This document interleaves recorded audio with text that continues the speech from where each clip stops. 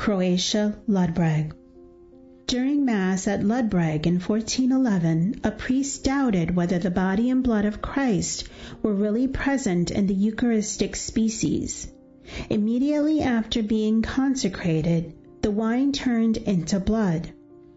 Today, the precious relic of the miraculous blood still draws thousands of the faithful, and every year at the beginning of September, the so-called Sveta Nedelja, Holy Sunday, is celebrated for an entire week in honor of the Eucharistic miracle that occurred in 1411.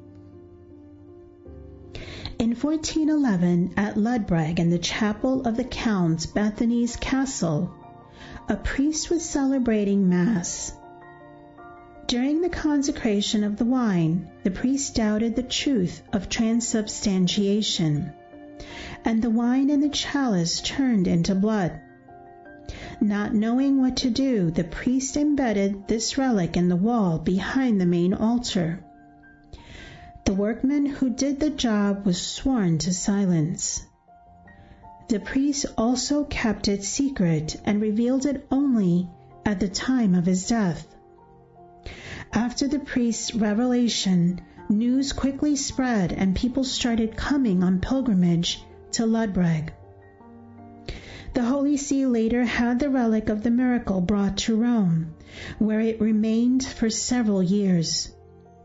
The people of Ludbreg and the surrounding area, however, continued to make pilgrimages to the castle chapel. In the early 1500s, during the pontificate of Pope Julius II, a commission was convened in Ludbreg to investigate the facts connected with the Eucharistic miracle. Many people testified that they had received marvelous cures while praying in the relic's presence. On April 14, 1513, Pope Leo X published a bull permitting veneration of the holy relic, which he himself had carried in procession several times through the streets of Rome. The relic was later returned to Croatia. In the 18th century, northern Croatia was ravaged by the plague. The people turned to God to call upon His help, and the Croatian parliament did the same.